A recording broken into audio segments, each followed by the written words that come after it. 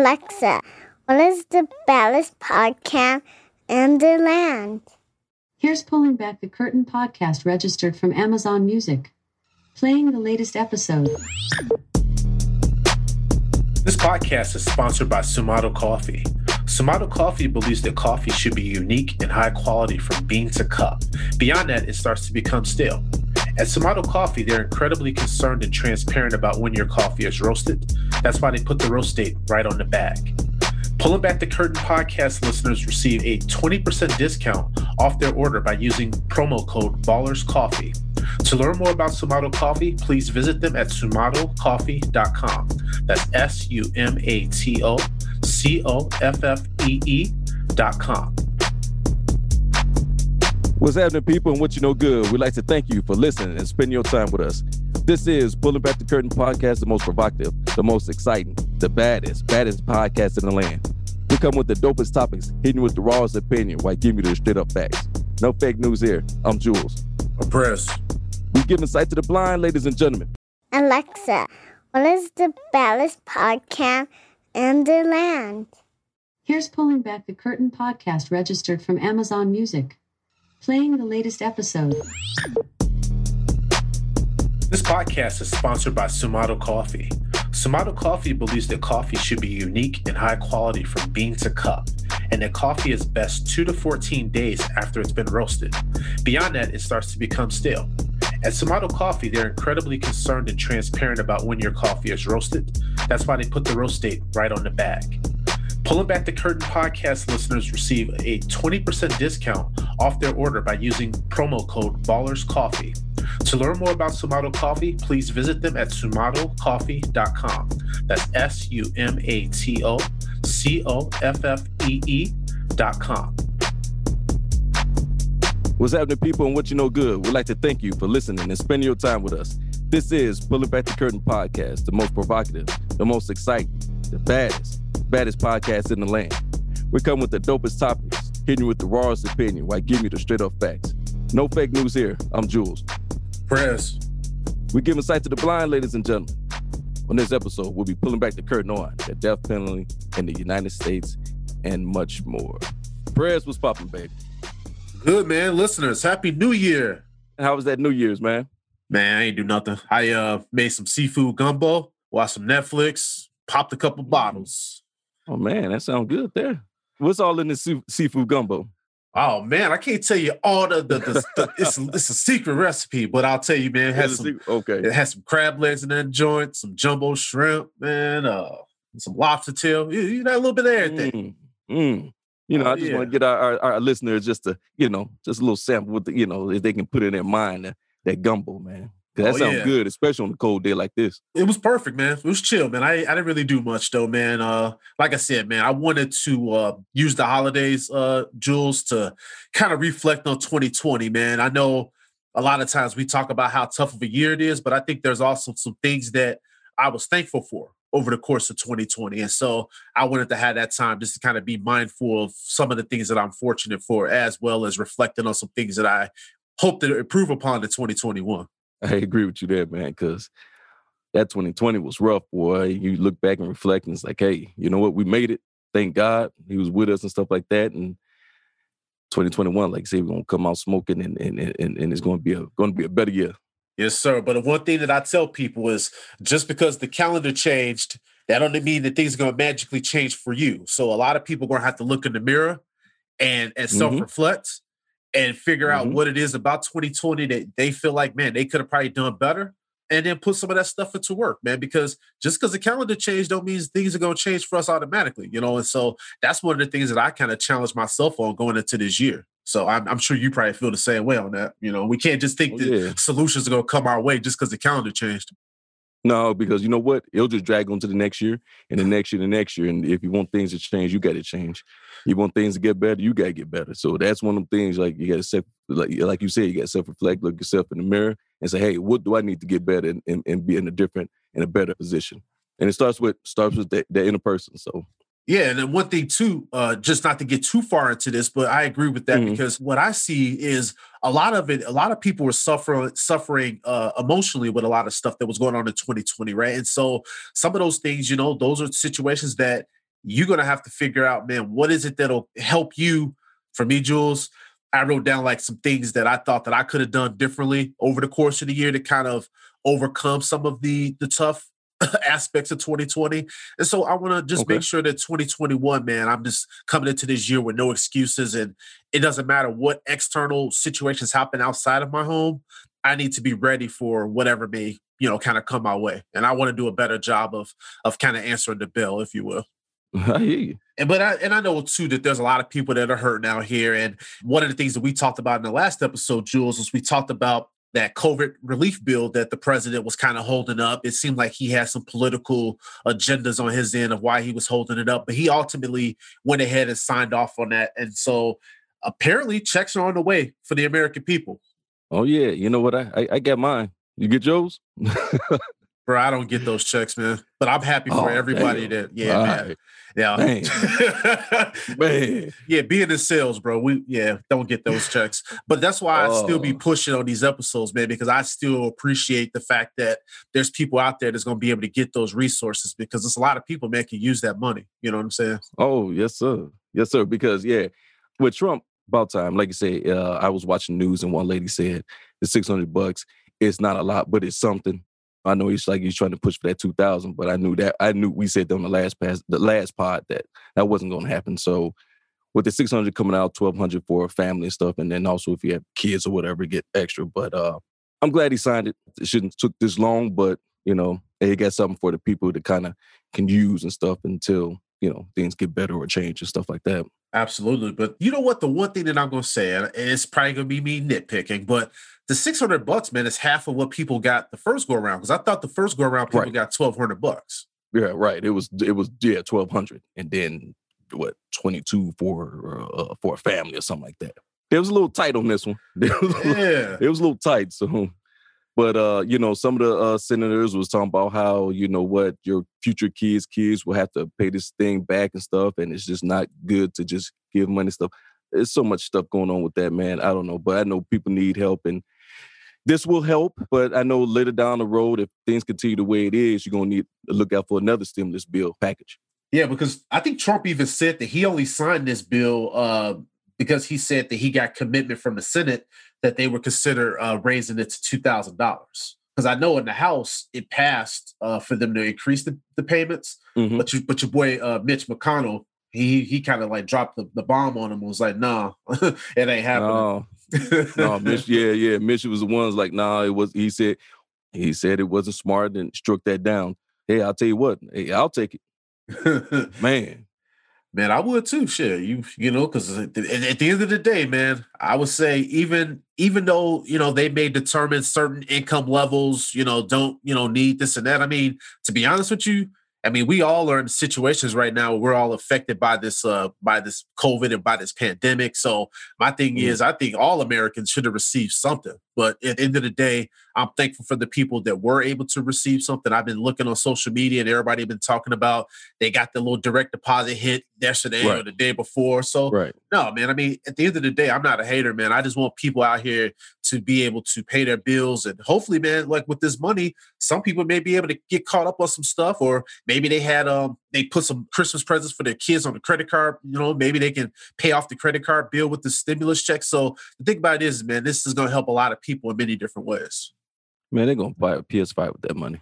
Well, I try to look on the bright side of things. I'm sure they already got that PlayStation 5. I got mine. No, wait a minute. You got a PS5, dude? Oh, yeah, man. Heck man, those things are hard to get, man. I need to talk to you. Man, dude, you got to know people, bro. Man. Oh, that's what, hey, after the show, I'm gonna hit you up, man. And see what, if you can put me on with your peoples and you know what I'm saying, so I can get that done. There you go, man. There you go. Because man, to be honest with you, bro, it was funny on Christmas, man, like seeing on social media all the people that were unwrapping gifts and they thought they were gonna get a PlayStation 5 and it was just like not PlayStation 5. I was like, damn, I felt bad. But then I was like, man, let me go ahead and set this up real quick, though. Okay. Man, hey, I'm gonna slide through, man. Hey, I'm gonna definitely slide through, man. Get some games in. There you go. But the only other thing too, with McConnell, Jules, I'm not sure if you caught that, was he also was trying to slide in a few of Trump's demands with why he opposed the increased payments. They wanted to repeal Section 230, and then they also wanted to establish a commission to study voter fraud. So these are some things that Trump wanted to basically kind of get into the mix a little bit. And so I think McConnell is also trying to use this as a way to maneuver politically. But do we even need that though? Man, I mean, there's a lot of stuff. Did they need to upgrade that furniture in the House in the Congress? I mean, study voter fraud. I mean, wait, it's been known that it wasn't voter fraud, but the thing about it is, that's what this guy wants. So that's why on the last episode, you and I was talking to the audience and was like, dude, Trump, he's full of shit, man. Because the thing about it is, he don't care about the country getting this and that because it's tied in things that he's trying to accomplish on the side. He's like, yeah, I'll give them this money, but I need these two things done real quick. Right. It's always about, it's always something, what I'm going to get out of the pot. So now that legislative 230, maybe that's something we need to talk about because maybe, because that's all about what the social media platforms to keep them in check as far as what people can say or not say or something like that. Yeah, we'll definitely touch into that one a little bit more because like that's something I have to like kind of peel back the layers on a little bit more before I speak on it. But yeah, it does have a little bit to do with just loosely from what I understand about it is online liability protections. So they want to repeal that. They want to repeal it. Right. So that'll be something good that we could definitely talk about maybe on the next episode. Okay. Yep. Something that I definitely feel like we definitely need to touch on and we didn't talk about on the last episode because we kept things a little bit more happy with our Christmas episode, good vibes there. And then we also last week discussed COVID, but we didn't discuss the bombing that took place on Christmas morning in Nashville. And that was something for me it was sad on a lot of different levels. But when I saw this, Jules, and I looked at this situation, I thought this bomber, to me, I don't think that he was trying to cause like any sort of mass chaos, bro, because when he set this thing up, he set it up early in the morning, right? We know that in Nashville, that's a very crowded area, and especially that downtown part of Nashville. If he really wanted to like cause like some chaos, he would have set that thing up under a different time frame. What was your thoughts there when you looked at this bombing situation? Weird. I said, hell, he could have did that. He could have did that at his crib. Well, I mean, exactly. Because the girlfriend said that she called the FBI last year and said this man was making bombs in his RV. They went to go check it out, and this man wasn't even on any of their most wanted list. Right. It was one of the ones who just one day decided, I guess, hey, you know what? I want to make bombs or something.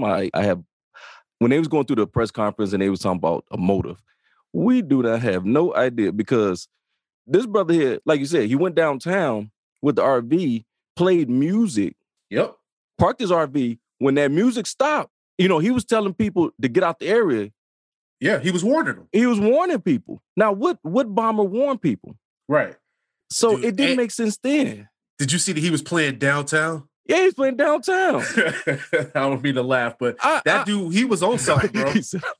You're right. Right. Maybe he was on something good. He just, so it gave people, like the officers, salute to the officers because it gave them time to escort and evacuate the areas and stuff like that. And when that music stopped, that was it. And that's a good point, man, because those officers, dude, they helped a lot of people because they were able to keep more people from getting hurt because they were able to evacuate that area. Mm-hmm. A couple officers ended up sustaining hurt. One officer in particular sustained some ear loss, some hearing damage. Hopefully, saying he'll get his hearing back, due to that blast. But man, Press, that was weird because I'm looking at this and I'm like, well, what's the point? And I know everybody was focused on that AT&T store.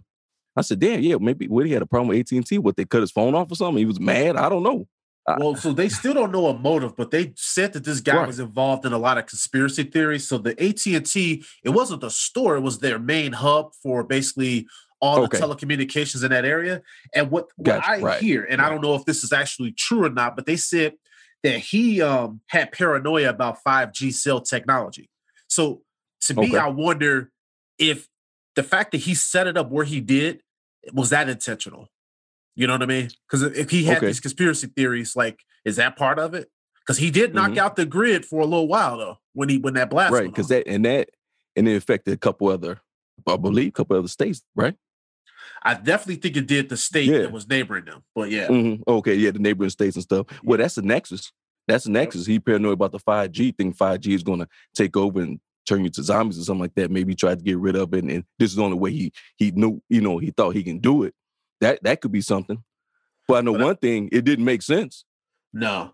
But the fact that I had a problem with is the fact that he wasn't on any sort of law enforcement radar prior to this attack. No. I think that says a lot about law enforcement, because if they got a warning a year ago on this guy, he should have been on somebody's list. He should have been on somebody's radar.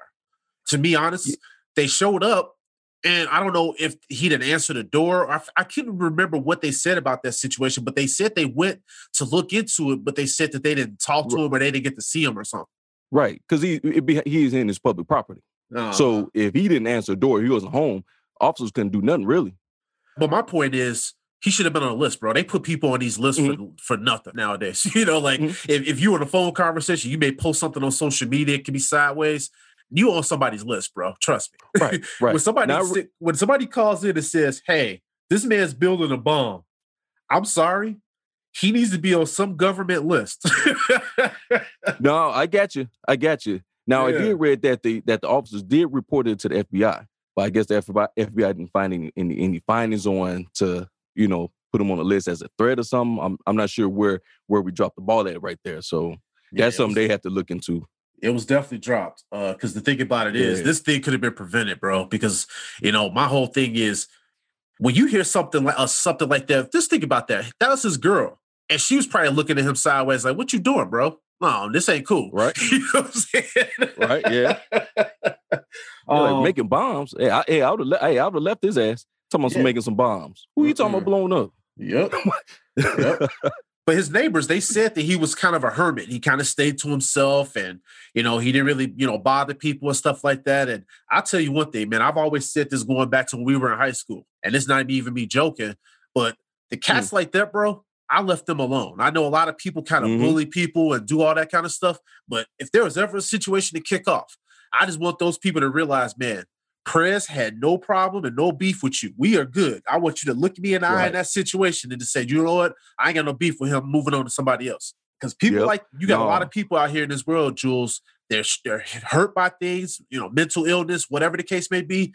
I just don't want to be bullying people, man, that are not at their best, No, I feel you. I'm the same way. I treat everybody with respect, no matter what's going on with you and stuff like that. I speak. I have no problem with nobody because, as you said, one day that person snapped.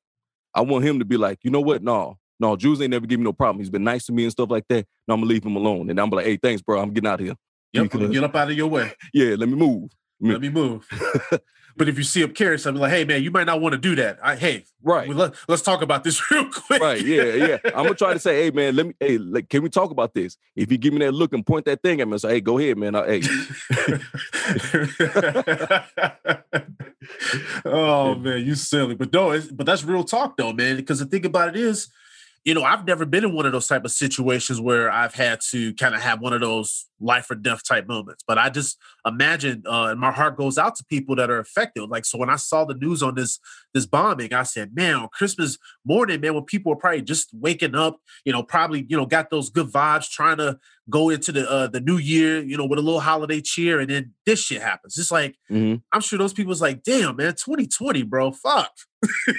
Yeah, right. Now you got the Christmas, they labeled the Christmas bombing, and that's one of the things that, I want to say is probably his neighbor had talked to him, and his neighbor asked Warner, I think that his name is, that was you getting anything for Christmas? And he said, yeah. He said, Nashville and the world's never gonna forget me.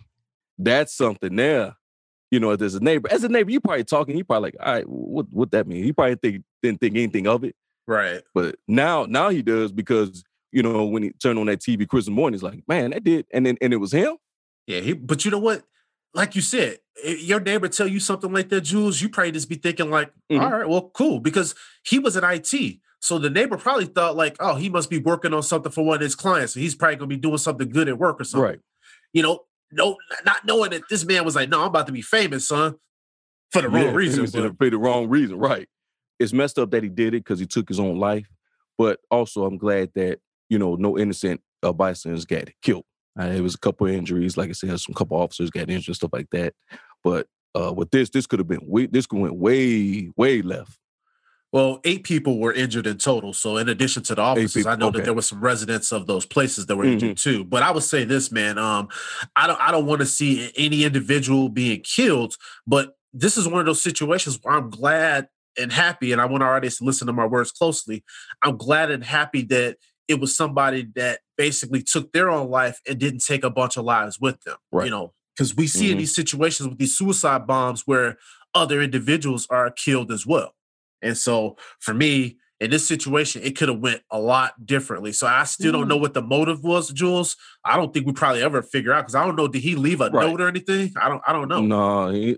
No, he ain't leave nothing. But like I say, the only nexus is, like you say, if he had thoughts about this 5G and he parked himself right in front of the AT&T Tower, maybe that's the only thing we have that we can go with.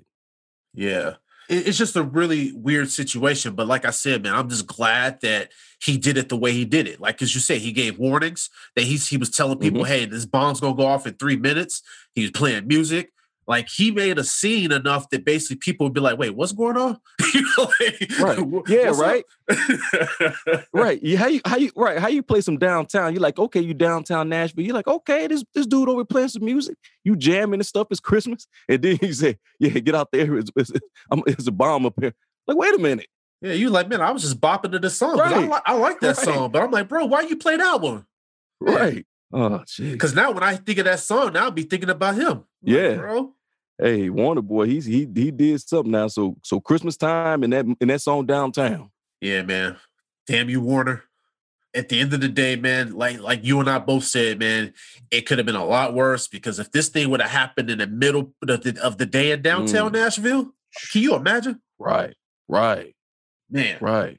So to me, it just seemed like he wasn't really trying to create no mass chaos. My man just wanted to be famous. That's what I think. Right. He just want to be remembered by guy that blew up downtown Nashville on Christmas Day. Yep. And he will. You know what? And he will. Yep. He will. Think about that. That's the 2020 backdrop. And especially people in Nashville, they're going to talk about that for years. Speaking of tragedy, I wanted to touch on a couple things that have come out of the state of Ohio. So we have a couple of police involved shootings, and I wanted to get Jules' thoughts on these, as he is in law enforcement. But we had Casey Goodson that was shot and killed earlier in December of 2020. And then most recently, we had the shooting that took place. What was the gentleman's name? Andre Hill? Andre Hill, right. Yep. So we saw that was another shooting that took place in Ohio. And so when I looked at this, the first situation with Goodson, it was very conflicting stories that were going out, right? We heard that he was waving a gun or this and that, but it ended up with him being shot in the back 3 times, and his family said, that a lot of the stories were, kind of made up. But with this situation with Andre Hill, Jules, this one kind of, it kind of rubbed me the wrong way. And I don't like anybody that basically is being killed in any situation out here in the streets. But this one kind of really, really rubbed me the wrong way. And this is why I'll tell you why it rubbed me the wrong way, and I'll get your thoughts on it. They said that he was sitting in his SUV for a long time, and he was turning the car on and off or something along those lines. And I took that shit a little personal, because I do that. There's times where I listen to podcasts. I'm always listening to a podcast. And if it gets good, I don't want to interrupt it by getting out of my car and having to change back over to my headphones or whatever and walk out of the car. So sometimes I'll sit in the car for maybe 5 or 10 minutes and finish up my podcast episode. But anyway, that was the situation where people called the police on this man and said that he was sitting in his SUV. And then the police basically showed up, and an officer, shot him. And that's the story that we have out there right now. But I wanted to get your thoughts on these cases, just because that's something that has happened in Columbus. And now I'm looking at this. Now it's multiple situations. Looking at this and reading on it and watching the videos and stuff like that, first I would say we get a lot of calls like that all the time. Suspicious person, auto been running for a long time. Somebody sitting in it. It was one time I, responded to a scene like that, and the person was actually playing loud music and stuff like that, but somebody actually shot him. So each situations and it's all different and you must assess everything. So looking at this thing, and I'm like, okay, what happened? That's my whole thing. What happened? So like you said, Perez, he was sitting in his car. Now, some stories is that he was revving his engine, turning on off the car or something like that. Just, I don't know if somebody was thinking something was wrong. Maybe he was drunk, intoxicated or whatever the case may be. But the neighbor called. When the police got there, the neighbor pointed out to the car, the guy that was sitting, Andre Hill. Okay, so they walked over there and looking at this video, I'm like, okay, simple. He was with a female partner. So he had a partner with him and stuff. And Andre was walking towards the officer with his cell phone in his hands, but you can see the cell phone. You couldn't see his other hand, but it wasn't alarming where he needed to be shot. So what happened? Of course, the body camera, Officer Corey turned it on after the shooting. If people don't know how them things work, they go back a minute. I think for ours, it's 2 minutes. So when you hit it, it'll record, but it won't be no audio. Mm-hmm. All you saw was him, Andre Hill, walking towards the officer and ended up getting shot. I don't know what happened as far as why did he shoot. And this is no rookie. No. Officer Coy have 19 years on the job. But I would say this, Jules, I don't know if you saw in the news on Coy, they've unearthed some videos where he basically talked about the fact that he thought the unlawful force is something that God basically appointed him to be able to do. Okay. And so he's got some really interesting viewpoints because to your point, right? Mm-hmm. You brought up in this situation, you don't understand why Mr. Hill was shot. I don't either because the man was sitting in his car. I just mentioned to the audience, people could call the police on me. They'd be like, hey, I see this guy in this white SUV. He's just sitting in the car, right? But at the same time, the only thing that when I think of these situations is where were the de-escalation skills by this Coy? Because you mentioned that he was on the force for 19 years. And you also mentioned your own expertise because you've been on the field what, 15, 16 years? Yeah, on 16 years, yeah. Okay. So I'm just going to ask you this question. In that situation, when you pull up on the scene like that, even if the person may have something on them, and I'm sure you've been a part of those situations, what is your thought process in that moment, Jules? So I'm Officer Coy. I'm rolling up on that scene. On this scene particularly, yes. On this scene here in particular. I'm rolling up, brother sitting in his car in the garage or in the street, wherever. Me, I'm giving verbal commands. And what are those verbal commands? Yeah. It'll be like, hey, what's up, man? What you got going on? Let me see your hands, And I have a partner. So my partner, wherever side I can't see, he or she can see because we're tactfully approaching this person. Now, I'm already prepared just in case something went down. Let's say if I didn't have my gun out, I will always be prepared. So, and especially in a situation or a scene like that where you can look at a person's body language, read a person's body language and say what's going on. This person sitting in his car, oh, he's up to no good. That body will let me know, okay, something's wrong. I would just give verbal command. Now, we don't know because his body camera wasn't on and there's no audio. So far as with me, I would give verbal command. I would say, let me see your hands. And then when he showed me his hands, I see his one hand because he's showing the cell phone. I said, let me see your right hand. Let me see your hands. You got anything else? You got any weapons, stuff like that? No. And then after I establish that the scene is safe, okay, I can put my gun away, or the case may be, I can, say I can calm down, because there's no potential threat. So, Jules, and that's a lot of information you gave there. Thank you for kind of walking through, because that's important for people to kind of understand from your viewpoint, kind of how you walk through that situation. So let me ask you when it comes to the body cam aspect. So the fact that these body cam was not on, when you encounter those situations, do you and your partner, is your body cam on? Like, what do you guys do when it comes to that? So it depends on the situation. Like, okay, I'm not going to lie to you. Sometimes I forget to turn it on. Okay. I'm human. I'm sorry. Sometimes something happens so fast, you jump out or somebody approach the vehicle, and sometimes it happens. Okay. But then when I realize it, I'll cut it on. Maybe this happened. Maybe this happened in this case. I'm not sure. Well, so what I saw, because I went through the police report on this one, and they said that none of the officers that were involved there had their cameras on until after Hill was shot. And then they turned them on. So that's why I wondered in that situation, because I understand, man, because you got to think about it. In these situations, you got adrenaline that's going. It's a situation where some shit's jumping off. So my thing is, I don't know how that works because I'm not in law enforcement, but I didn't know like how the training goes, how you guys are instructed to activate the body cam. According to the orders, we're supposed to turn them on for every situation. For every scene we go on or every call that we go on, we're supposed to turn them on. Sometimes we, as police, hold on, I'm just speaking for myself. Sometimes you get a situation like I've been on the streets for 16 years. And a lot of things, I can say, I'll get a call and say, okay, that's nothing. And I don't really turn the thing on because I know how to handle this real quick. There's nothing really to see here. The only problem with that, Prez, in law enforcement, things can go from sugar to crap real quick. Yeah, I can see that. Yeah. Yep. You can go to a situation 1,000,000 times, nothing happened. But that 1,000,001, you get an oh shit moment.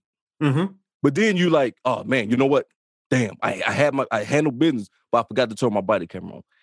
It's one of them things. What Officer Coy, I'm just painting this picture. I'm not saying that's the way he was feeling, something like that. If he approached Andre Hill coming towards him, Coy have his gun out already because we see it in the video. Now, I don't know because there's no audio. I don't know if he was giving verbal commands. I don't know what was Hill saying. You know what I'm saying? So I cannot tie in why did he shoot? You know what I'm saying? I can't tie that in right now. We can only speculate. And I would just say this, man. When I looked at the way the Columbus Police Department responded, they fired Coy. Mm-hmm. I think what it was for them, I think it was the unreasonable in their mind use of force. And I don't think that his history helped him with some of those videos that he had online. And if our audience, if you guys haven't seen those videos, I definitely encourage you to kind of Google them and take a look at some of his viewpoints on excessive force, because it was definitely kind of alarming. And when I've known Jules since I was 13 years old, I know his heart. I know what he does out there in the streets. And I've never had a conversation with him where I've walked away from it looking at him side-eyed about his viewpoints on, him doing his job. But I'll tell you, when I watched those videos of Coy, I wasn't surprised that he was involved in a situation like this. Yeah, and it's messed up. And you know what, Prez, we talk about this plenty of times. I would like this not to, it's not going to be the last. Unfortunately, I said this plenty of times, and you heard me say this plenty of times. But I wish that you were wrong, man. I really do. Me too. Yeah. Because these things right here should not happen. Quick story. When I started the academy, you had this checklist on all the stuff you need to buy. It's about $5,000 worth of stuff you need. Equipment, your guns, your fire, bullets and all that stuff, books, uniform. Now, one of the uniforms we had to buy, the hat. And that hat is called the crown cap. Now, William Shakespeare, he did a play with King Henry IV. And in that play, in that line, one of the play lines is how uneasy lie the head that wears this crown. Now, in that play, it was for the duty of that king, King Henry. But the crown I'm talking about is the crown of being an officer and how difficult it is to take such a serious responsibility. Being a police officer is not for everyone. I said again, it's not for everyone. But it's also not for some of the people that take the job, if I'm being honest. But people get on the job that they're not supposed to be on. But right. Because I'll tell you this, let's just touch on this real quick before we move on. Think about some of the cats that we went to high school with, bro.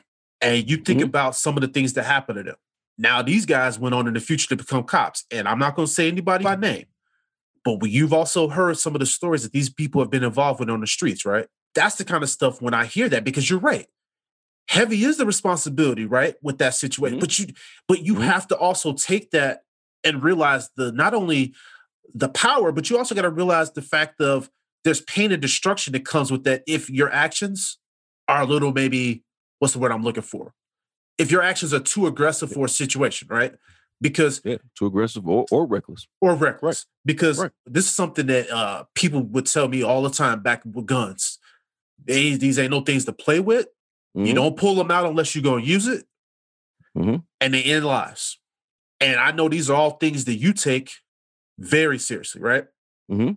But when we have officers like Coy and the fact that he was fired that way, you think about that, man. Why was he fired so quickly? A lot of times with these situations, they'll put the cop on paid leave and they'll kind of like go through an investigation. So what that makes me wonder, Jules, was there something there that they were like, nope, this guy was on some bullshit?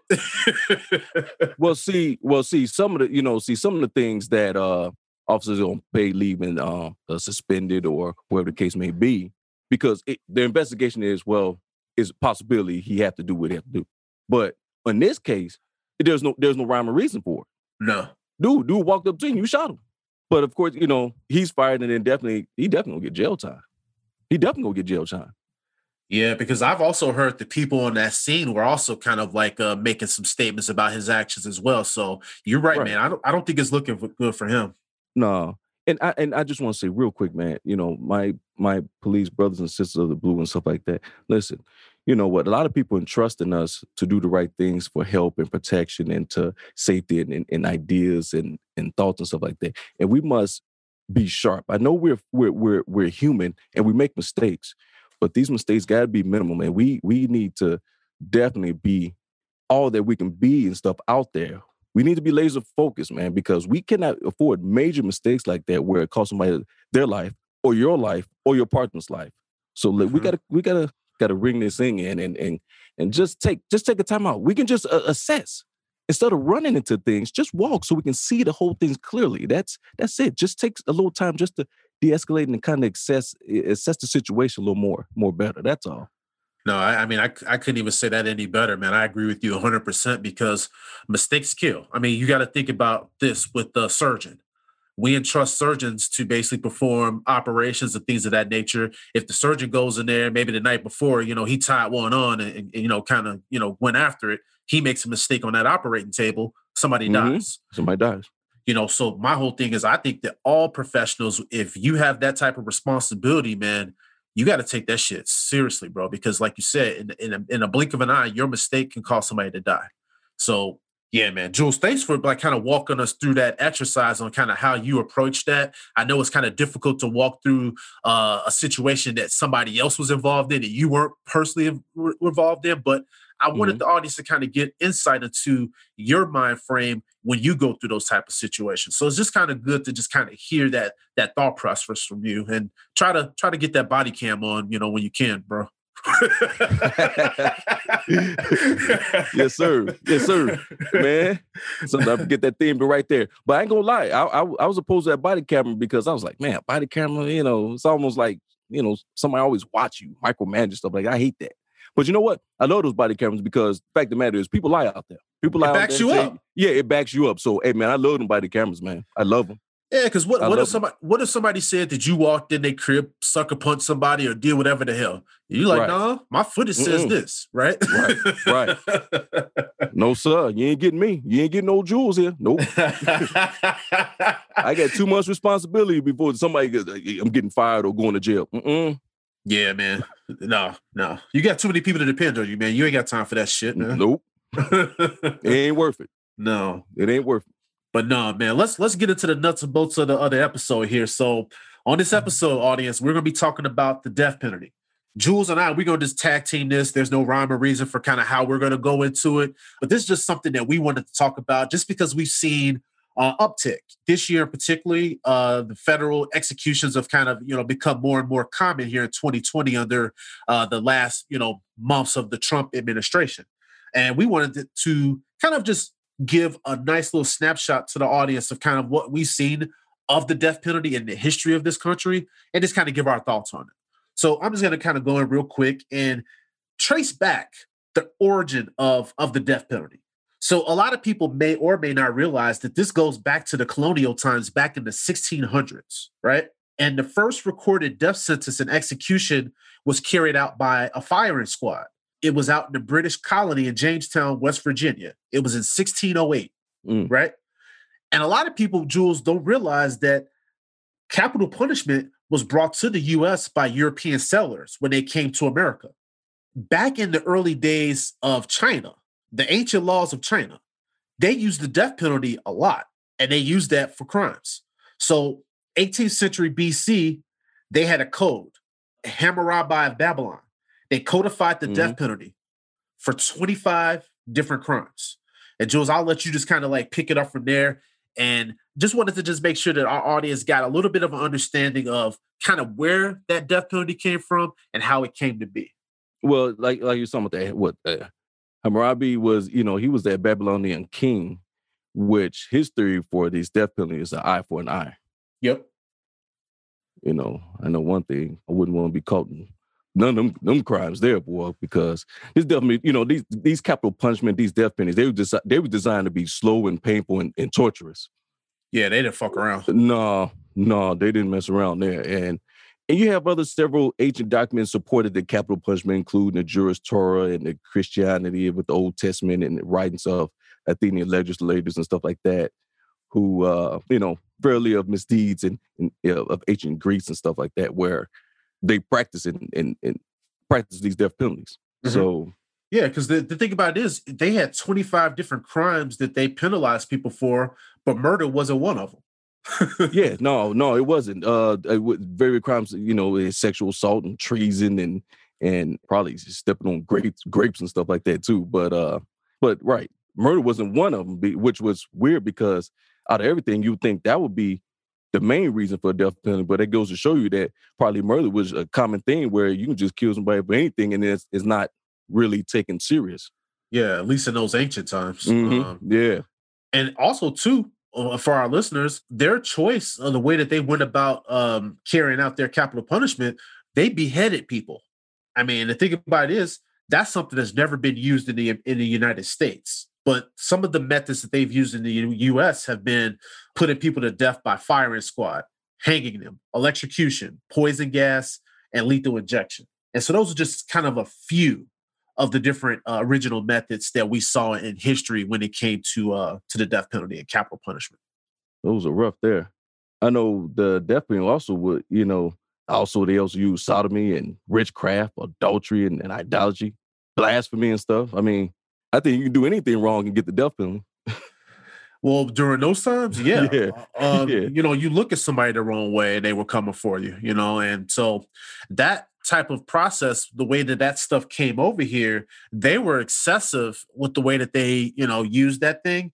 And then when it came over here to our country, then it became excessive over here in the early days of it, just because, we've seen that death penalty has been used in a lot of different ways. And to me, honestly, I think in some situations, I've disagreed with it. In some situations, I said, I guess I could see it. But I think at the end of the day, what I'll just say when it comes to a lot of the way that this stuff is used here in the country, the federal government and the justice system, I think when we look at a lot of the things that have happened in this country over time, I feel like a lot of us have less and less and less trust in them to do right by us. And so when I look at a situation where those are the individuals now that are basically saying, hey, this person right here, we think that they should die. And I kind of look at it like, well, why is that your responsibility? To me, when I look at it, murder is bad all the way around, But I'm also looking at history, and history hasn't always been kind to people because, Jules, when I did research on this topic that we're doing today, I saw a story, man, with this little shorty, George Stinney Jr., 14-year-old kid from South Carolina, brother. This is not me being extra right now, but bro, I fucking cried, man, when I read about this kid's story. And I'm going to try to not get emotional on this podcast, but this is why I have the opinions that I have about this country and the way that they have used this death penalty.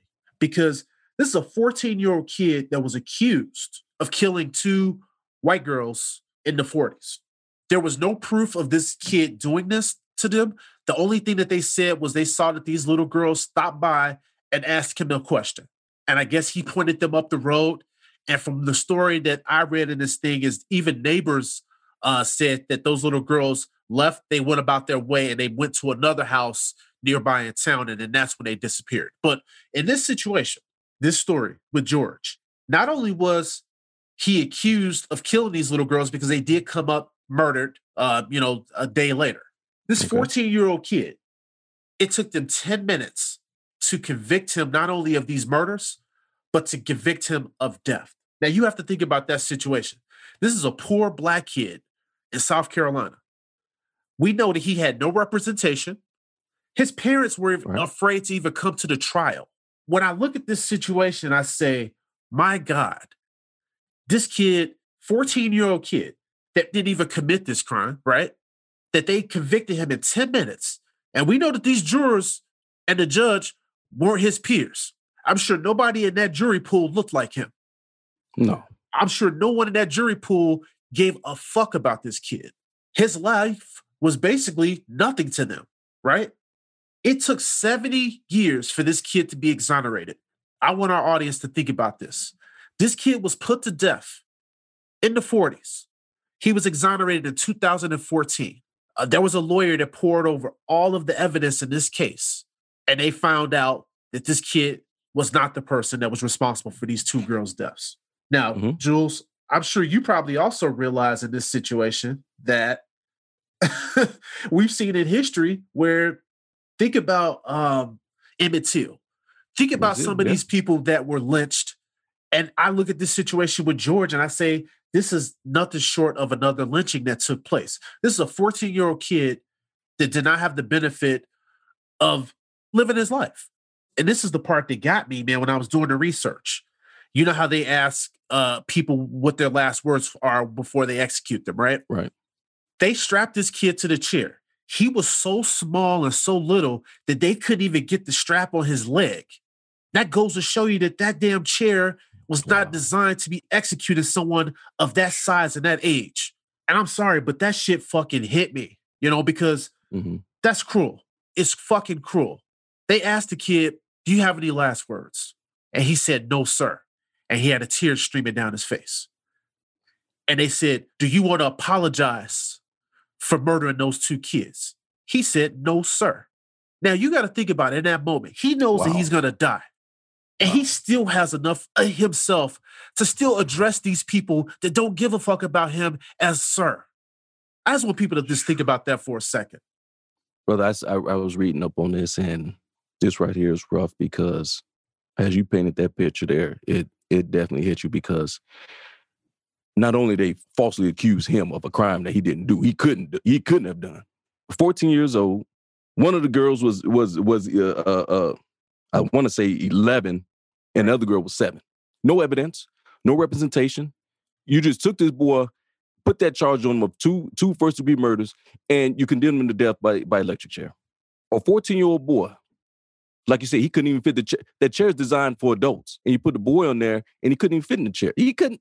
Not surprising. Where we're in South Carolina. We're back in the 40s where there's segregation, Jim Crow, and still, big-time racism. Because 10 years later, you had Emmett Till.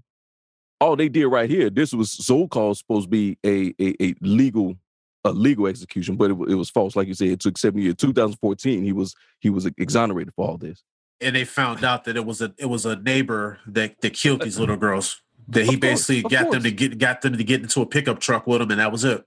Of course, they didn't care. It was a little black boy that was on the scene, and they took him. You know what? He did it because they ain't gonna kill one of theirs. No. Let's be honest. They wasn't gonna kill one of theirs. No. Oh, we'll take this little link boy right here and put him to a chair. Damn. 14-year-old kid, man. You know what? Also, too, Jules, one other part with this story that hit me, man, was there was a minister, a white minister, that went to the execution. And she said that she wanted to make sure that George saw that there was somebody in that room that loved him when he passed. I'm telling you, I'm sitting here and I'm reading this though, and I'm telling you, tears. Because I'm thinking about that little shorty with a whole life ahead of him, just snuffed out for no reason. And his parents couldn't even be at his trial. 10 minutes, you convict him to life. And this stranger that had enough grace for him to say, you know what? I know that what they're doing to you is wrong. And you need to have somebody in this room that actually cares about you. Brother, that hit me. That, to me, is something that I hope a lot of people read up on this story with this kid, because for you to not understand why people in this world in 2020 rose up, you read stories like that. You read stories like Emmett Till. You won't be confused on why people were so angry. Because when I read that story, Jules, I was sad and I was angry. Mm-hmm. I never even knew about this story until we started doing research for this episode. Me either. Right. And you know another thing, Jules? There was another crime that was committed that very same year by a white kid, Ernest Feltwell. Just to give you some comparison and fairness in the situation. So he pled guilty to murder of an 8-year-old girl that he was trying to rape. He killed her because she screamed. Now, no expense was spared in his defense. He was appointed 3 attorneys, and he was only sentenced to 20 years in prison. Let me just give you guys this snapshot. He pled guilty to murdering an 8-year-old girl that he was trying to rape, got 20 years in prison. We have a 14-year-old kid that was wrongfully accused of doing something that later was exonerated from. He lost his life.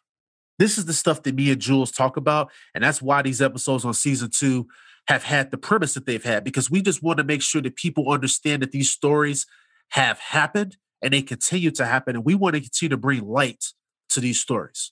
Here's the thing, what I just said, even if they did catch him with the same crimes and penalties that somebody from, Black or Hispanic, whatever the case may be, they will look out still for theirs and say, the hell with over here. Now, you say in the same year, same crime now. I mean, different circumstances, but same crime. Murder is murder. They gave that boy 10 minutes and they charged him with death. This other boy you talking about, 20 years. What the hell is that? 8-year-old? You tried to rape 8-year-old and you killed her? 20 years? Boy, you need to be burned at the stake. Yeah, but we know the difference. Well, we know the difference, of course. One was a poor Black kid. The other one was a white kid. And not only did he had not only one attorney, but 3 of them. He had 3. My mom, I know I always say this on the podcast. My mom got a saying. She said, boy, you make sure all your ducks in a row, because I tell you one thing, they'll take care of their own before they take care of you. She said, don't go out there and do nothing stupid, because you ain't gonna get no fair hand. Yeah, mama was right as always. She said, they'll take care of theirs before they take care of you. So you make sure you be on your P's and Q's. And that's why I'm coming up and going out in the world and stuff like that. So, them lessons you learn. But you said something, Prez, on here with that boy, even though he was still in the chair with George, and that guy asked him, do you want to apologize? And he said, no, sir. He was bigger man than any of them that was in that room. Yep. Because he know he didn't do it, and he stood on his word. Yep. As a 14-year-old kid about to face death, he stood on his word and say, I didn't do nothing wrong. I don't have anything to apologize for. That's right. And he still gave them the respect that they did not deserve. And he still gave them respect. You know what? His physical life down here was short, but he is reigning in heaven. I'm like you, Prez. When I saw this, did research, I said, boy, I tell you, this right here just shake your head, and you people, and you wonder why people are upset like they are today. Another story that people probably don't realize that took place in Jules, because on this episode, man, we pulling back the curtain, because there was another story, Willie Francis. Now, not sure if you saw this, but this was a kid that actually survived an execution. Wow. The chair malfunctioned. So you got to think about how cruel that is, right? Because the situation happened that the 2 people that were responsible for his execution, they decided to get drunk the night before, and they set up the chair incorrectly. Now, I'm going to just paint this picture for our audience.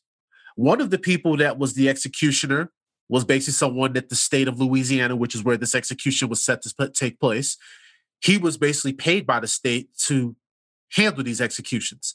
His partner was somebody that was a prisoner. So they allowed this prisoner to assist in executions.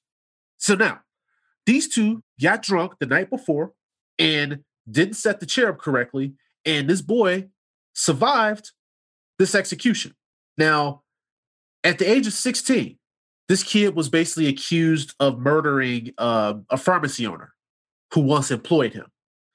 He had 2 written confessions that he committed this crime, but he still pleaded not guilty.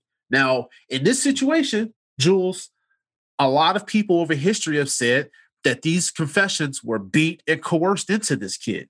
But the issue that I have with this situation is 2 things for the audience to think about. A, that they allowed a prisoner to assist in executions in Louisiana. The second thing is these individuals had this chair that was basically it was a portable chair, electric chair. So they traveled around from different location sites with this chair, right? So human error basically kept this kid alive, but they asked him, hey, what did that feel like? And he said, it felt like thousands of nails going into your body. Oof. This kid was basically tried to death 2 days. In 2 days, he was convicted of murder. Sentenced to death by 12 jurors. He was underage at the time of this crime. He was 15 at the time of this crime.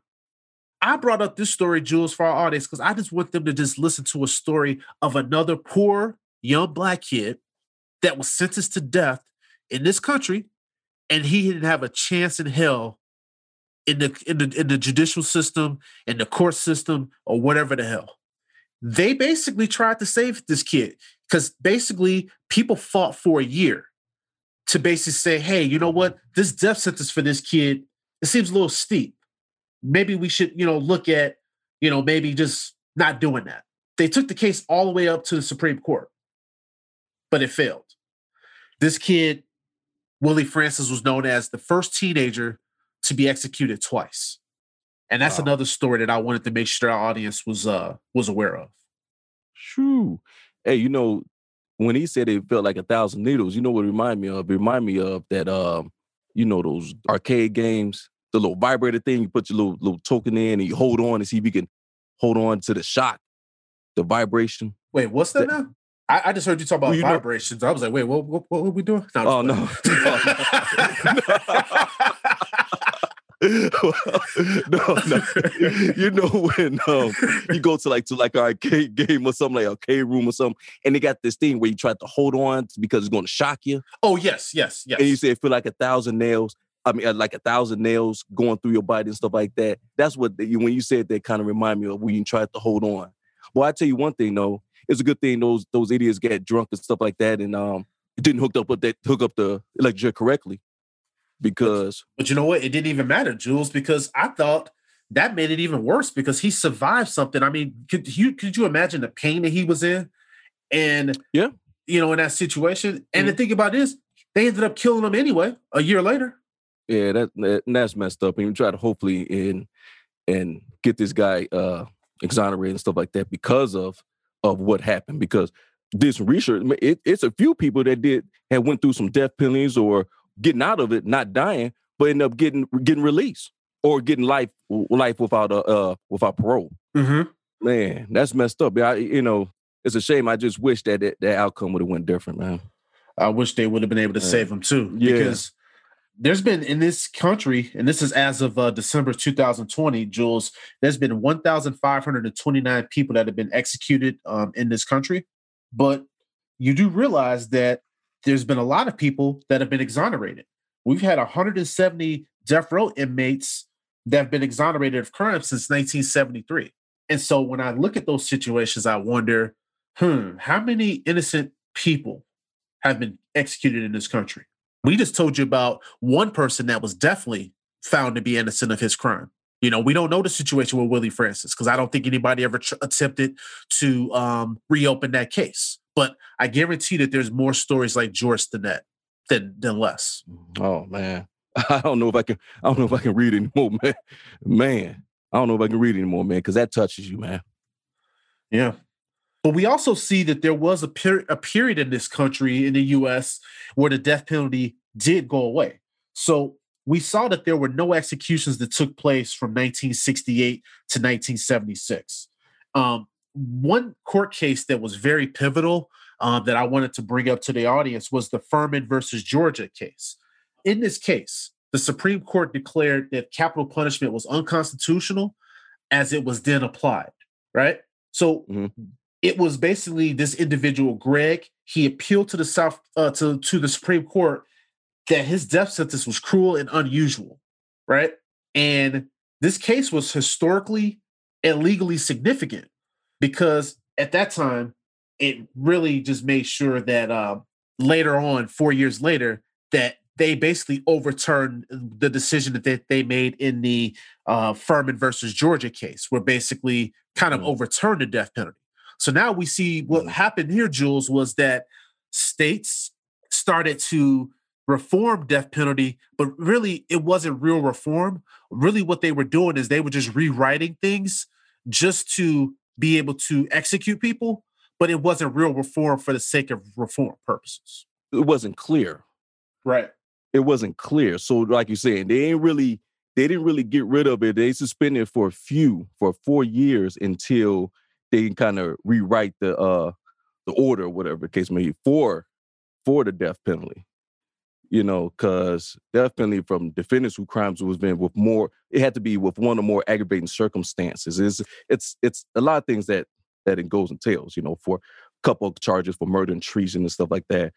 Separate processing proceedings after the trial where the jury kind of determines their appropriate penalties in this capital case.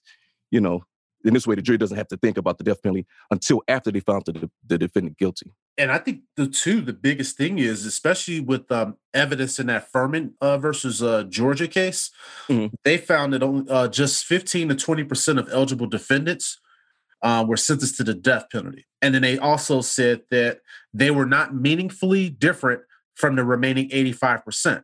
So I think that's, in that case, they felt like, you know what, we shouldn't be doing this because we can't determine one of these cases from the next. And it just seemed like it depended on the state that these individual cases were taking place in, because we know that the state of Florida, they've executed people with no impunity. You know, them in Louisiana, they have some of the highest number of executions.